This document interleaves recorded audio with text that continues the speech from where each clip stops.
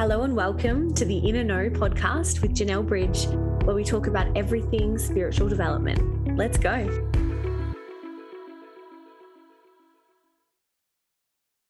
Hello, my loves, and welcome back to my podcast. So today I want to talk to you about what do we do when we don't feel seen? This is a really common theme. It's a common theme in my friendship group. It's a common theme with my clients. It's a common theme with a lot of people that I'm talking to, particularly women that play an integral role in their life, within their families, within their communities. But they're like, I don't feel seen. I just don't feel seen. And for me, it's probably one of the biggest things that makes me feel like a sack of shit when I have that notion of not feeling seen. It doesn't feel good, to just feel, and I guess, what does it even mean to not feel seen? To me, it means that nobody notices if I'm okay or I'm not okay.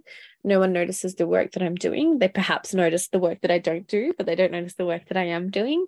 And I could literally fall off the face of the earth and no one would know, except there would be no one cooking dinner and there'd be no clean washing.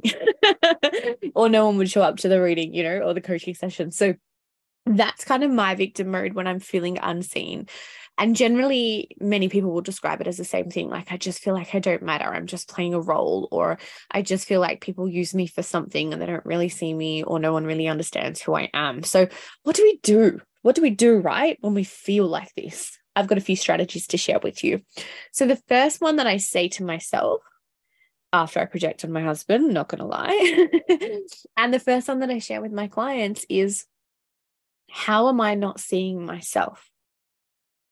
And I know that sounds ridiculous, but anytime we're searching for something from someone else, it means that we're not giving it to ourselves. So where are we not giving gratitude to ourselves for what we do? So, if we're doing the dishes yet again and nobody's noticing and we feel like, fuck me, all I do is do these dishes and no one notices and I'm over it.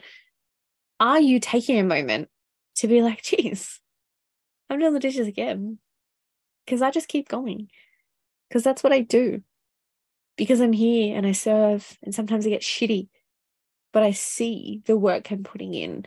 Are you traipsing around the kitchen exhausted and feeling like no one gives a fuck and no one's helping you?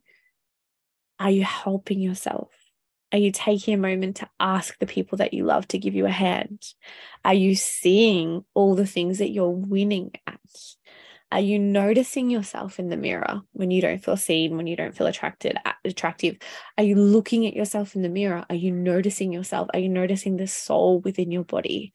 Or are you like, yep, these clothes are clean, I look half decent, okay, let's go. Are you worshiping yourself? Because often people will come to me and say, I don't feel that my husband loves me, or I know my husband loves me, but I don't feel loved. I remember that used to be quite a strong theme in my relationship too. Would be like, I know that he loves me, but I don't feel loved.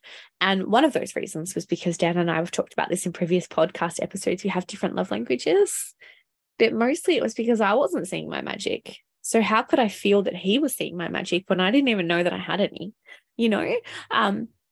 So I ask this of you, if you're feeling unseen, where are you not seeing yourself?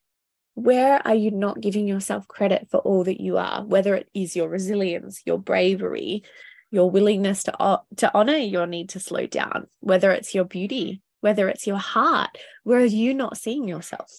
And I feel that we all feel I can't really talk today. We all fall prey to not seeing the ones that we love. I notice sometimes I'll look into my children's eyes and I go, shit, man, this is a magical human being that lives in my house that I created and I get to raise. Look at their eyes. And I have this really strong sense of remembrance when I look into their eyes. And I always say to myself, why don't I do this more often? And I'd love to sit here and tell you that I gaze into my children's eyes every single day, and I don't. It's something I do when I remember. So again, it's about that remembrance of, no, this is how it makes me feel connected. So we all fall prey to not seeing fully the people around us, but we can start to see fully ourselves. And that's going to really change our perspective. So, just as I was talking about eye gazing before, looking into someone's eyes is the most powerful thing that you can do for connection. Now, I have two beautiful labs. The one was barking before. And my friend Kale came over the other day, and he's not actually really a dog person. He has a bit of a fear of dogs.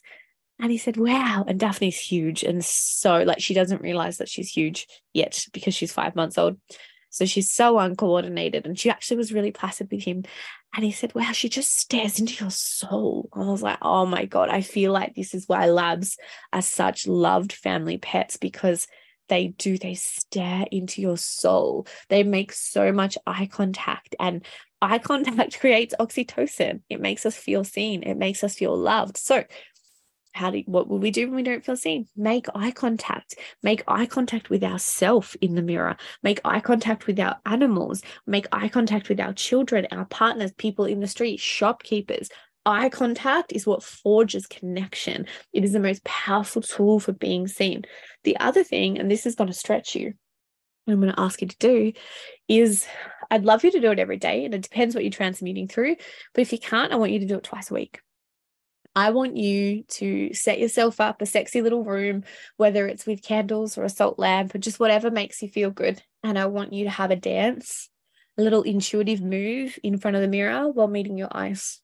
Because I want you to remember how fucking magnetic, sensual, attractive, and magical you are.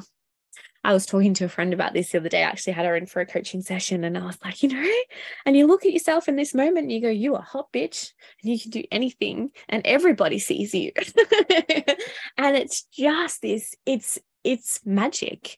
It's witchcraft. It's glamour magic. It's the seeing our own essence. And people aren't attractive by how they look. And we know this. They're attractive by their energy, their magnetism, their self-assurance, their fucking power that they hold in their body is what makes someone attractive and makes someone magnetic. So I want you to spend some time looking in your own eyeballs.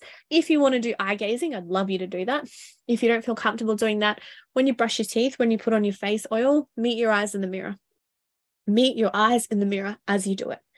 Give yourself acknowledgement for all that you do in those moments. And if you want to spend a longer time, fucking do it. I ask you to gaze eyes with everyone. That doesn't mean staring at them, just making more of a conscious effort to hold eye contact. And I want you to dance in front of the mirror. And I know that it doesn't feel comfortable, but I promise you, it will make you feel better. I'm going to put the link actually in the show notes to my Feeling Myself playlist. You might find some songs on there that you like to have a vibe to, and just bloody enjoy the process, my friends. Enjoy the process. As always, I am available for one-on-one coaching, and the link is in my show notes. And I would fucking love to help you step into feeling seen, but not only seen, feeling revered, feeling worshipped, knowing that your energy is so powerful that people don't look away. I love you. Bye.